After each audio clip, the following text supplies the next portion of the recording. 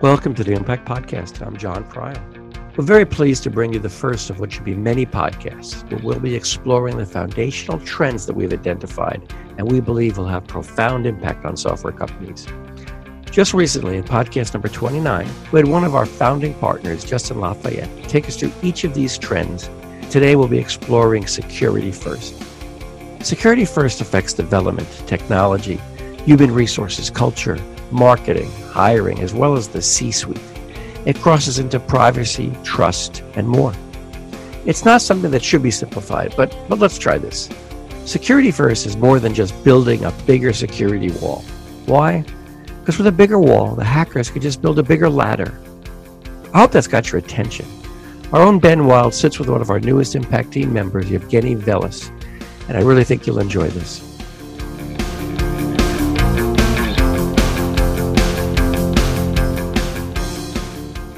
So, Yevgeniy, let's start with the basics. When you think about security in the context of a software company, what does that mean to you? Yeah, so people think about security in different ways. Some people see it as a compliance issue, others see it as a component of IT. I think what it's really about is making sure that your software works in all conditions and that it can handle all scenarios that can occur in the real world.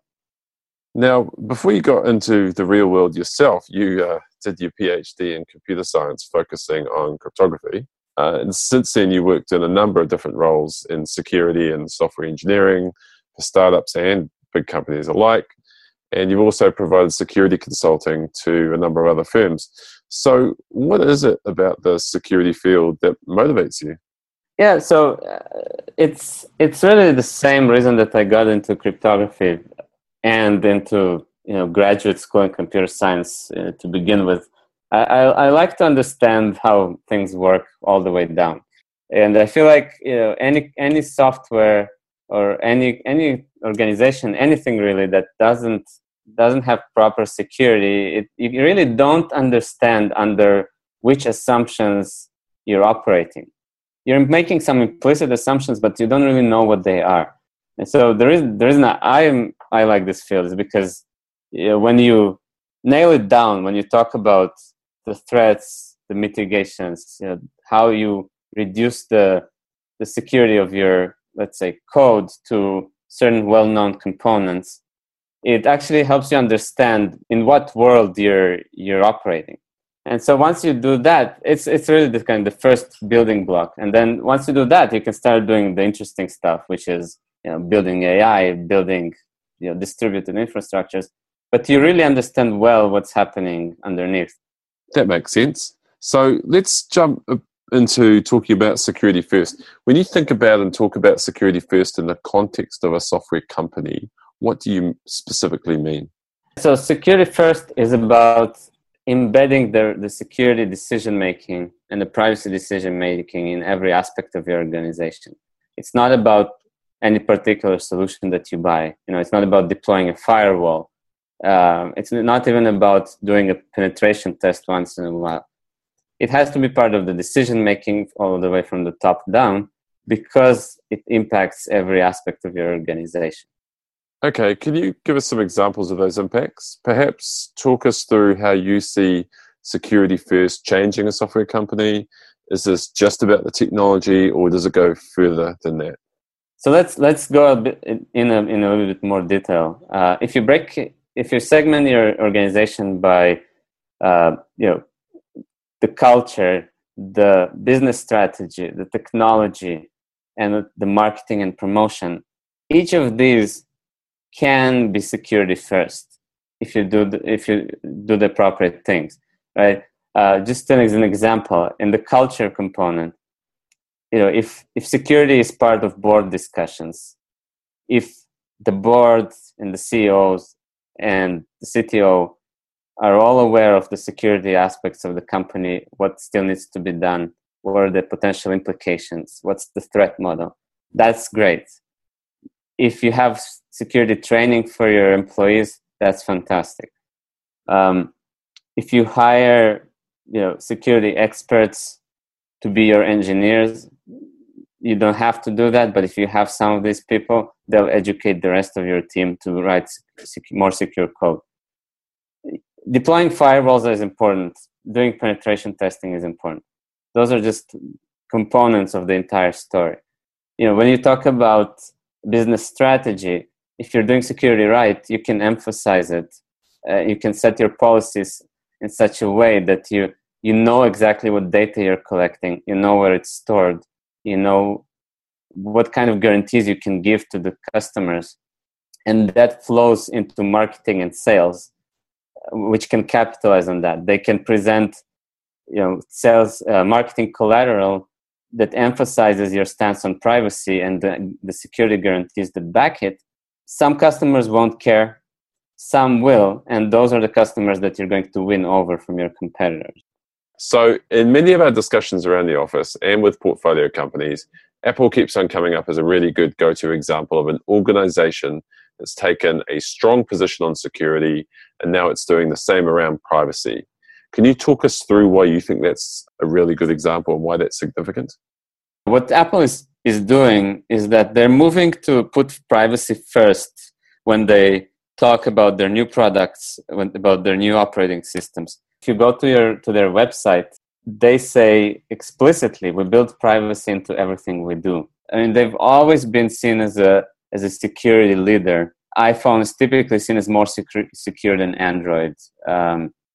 OS X is seen as more secure than Windows. But now they're really going forward with the privacy aspect of it. Tim Cook, when he announced the last version of the iOS, he actually talked explicitly about differential privacy and Apple not being able to see your data. That's a big deal for the Apple event. Every second there counts, and they spent quite a bit of time talking about it. If we go back to the technology aspects of this again, as a cryptographer, talk to me about the role of cryptography in helping create more secure software. I'm not promoting my field here or anything like that, but cryptography is one of the components of security that have withstood this test of time better than other pieces. We typically don't hear about a surprise, break of a cryptographic algorithm that was totally unexpected, and now everything is breaking down.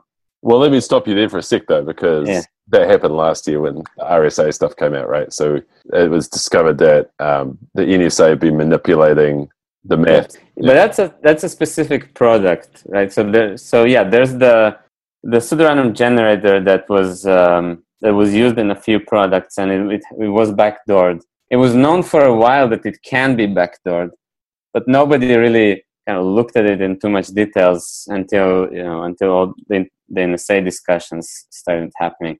But other things that are commonly used, like AES, which is the standard symmetric encryption algorithm, even RSA-based public encryption, all these things, they've been around for decades, and they're still good. Even DES, which was the main encryption algorithm in the 90s, and at some point was considered insecure. It was only considered insecure because the keys were too short. But the algorithm itself actually withstands attacks pretty well, right? So what that means is you really have to brute force it. There's nothing too clever you can do about it except trying all the possible keys. So, but going back to your question, cryptography is definitely not all of security. You can have a great cryptographic algorithm that's implemented incorrectly and is completely useless. And we see it all the time. Right? In the past few years, we saw many examples of this with OpenSSL, with Heartbleed. That's a famous example of a bug in the implementation of a popular encryption protocol that makes it completely insecure. It's not just the implementation, it's also how the technology is used, right? If let's say I have a great encryption software in place, all my infrastructure is fully secure, but then my employees go and plug in a USB drive that they found in the parking lot into their work laptops, all bets are off. Same with uploading your data to Dropbox. There's this whole concept of shadow IT, which is employees of an organization using third-party services without authorization to share data. Right? Dropbox is one common example. That's an out-of-band kind of channel, and it allows your business to be compromised even if everything else is implemented perfectly. So the culture is a very important component. So let's just go back a step. So we talked about why we think security is an enabler. You talked about why it's got to start from the top down, but give me a couple of practical examples of how security thinking might make its way into a product discussion or a product meeting. Like how does the rubber meet the road with this security first thinking? Yeah. So in technology, it's the more obvious things, or some things are more obvious, some less. But that's kind of, I think people kind of know a few things they need to do to do technology right from a security perspective. It's interesting to talk about it from a product and sales perspective. Just as an example, on the product side, when a new product is being developed or when a new feature is being decided on, a question should come up: what kind of data we're collecting? What are we going to do with it? Are we collecting too much data, or could we collect less and then publicly say it? We're not collecting anything but this required information that's actually not that much. On the sales side, when you're creating a pitch deck or when you're approaching a customer, have you discussed the security components? Do you have everything covered? Do you have an expert on staff that can answer questions in case the customer wants to do a deep dive? So talk to me about that idea of collecting less data, because we live in a world where big data is something that every company is pursuing. We certainly, as an investment fund, have been the last 6 or 8 years been investing in companies that are collecting a lot of data, developing insights. So how do you see those two things coming together? Is it really an either or situation, or can you potentially both collect significant amounts of data, including data that you're not necessarily sure how you're going to use today, and still protect privacy and security? So it's definitely not an either or. I think you do have to compromise a little bit. You shouldn't collect data that you will never use. But it doesn't mean you can't collect data that you think might be useful in the future but you don't use today. The key is that you have to handle it the right way. It's an asset that the user is transferring to you. And so you have to be aware of how you're protecting it and what are the potential threats and implications of something going wrong. And then from the privacy perspective, whenever you can, try to provide privacy guarantees. If you can do an end-to-end encryption, that's great. If you actually need to look at the content, try to decide if you can anonymize the data with something like differential privacy. If you really need the user's detailed data and you can't anonymize it, you can't encrypt it, you actually need the raw data as is, try to provide options for the customer to control what happens with that data after they've given it to you. Give them the option to delete it if they don't want you to have it anymore. And you may be required to do that anyway going forward because of regulation. But if you start with this today, you actually have a potential to differentiate yourself and to build trust with the customer. So here's a problem I have, which is I'm not really a math geek. I was made to do it at university. Yeah. It doesn't come naturally to me. So as soon as I start reading about things like differential privacy or homomorphic encryption and things, there's what I notice is there's a lot of debate, and you actually have to have a nuanced understanding of the math to know whether the stuff is working or not. So if I'm a CEO or a founder and I'm sitting here and I'm going, okay, what do I do? Which of these approaches do I choose? How do you do that? How do you get help? How do you even hire someone? How do you identify someone to hire that actually understands this stuff? Because as you said, these decisions are quite foundational. If we make the right decisions now, it's going to save us a lot of time and bother later. But how do I make the right decisions? Yeah, so that's a very good question, and it's actually very hard to make those decisions. And I would say, I'll talk about hiring in a second, but the easiest thing you can do, and that's something that you can do today, but you couldn't have done a year or two ago, is actually look at what the industry leaders are doing, right? So you see Apple adopting differential privacy. They do have the resources to analyze it and to see if it has any meat behind it, and it does. You see Facebook adopting end-to-end encryption. The same concept applies. But going forward, I mean, if you're really looking at adopting some of these technologies and processes, and you want to see if these additional things that you're going to be working on are actually going to get you what you need, you need to hire the right people. And typically you want people that are passionate about security, that they talk about it like it really matters to them in their lives. They've spent a significant amount of time doing these things when they could have been making more money somewhere else. I mean, you can look for things like certification, but those are really a bit superficial, and they don't always indicate that the person is actually passionate about the area.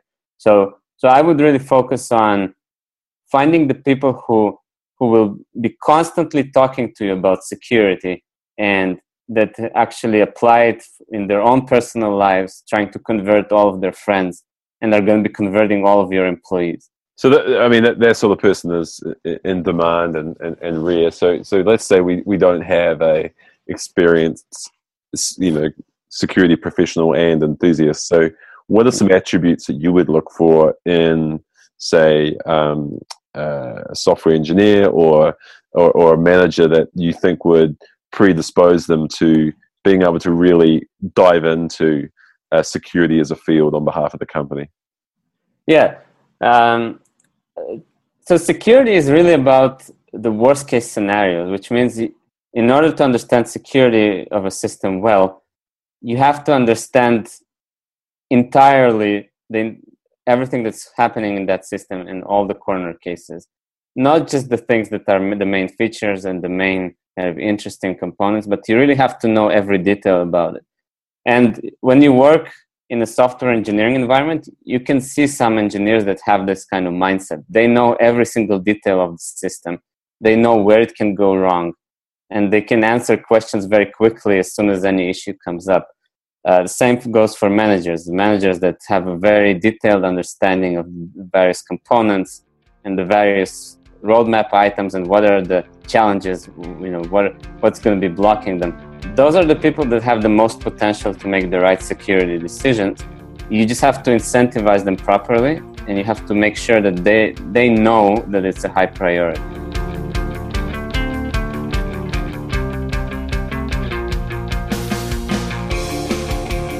Thanks for listening. If you found this of value, please go to iTunes and give us a rating or comment. We read them all, and what you do here will help others find this podcast as well. And for that, we thank you. I'm John Pryle. Thanks for listening to the Impact Podcast.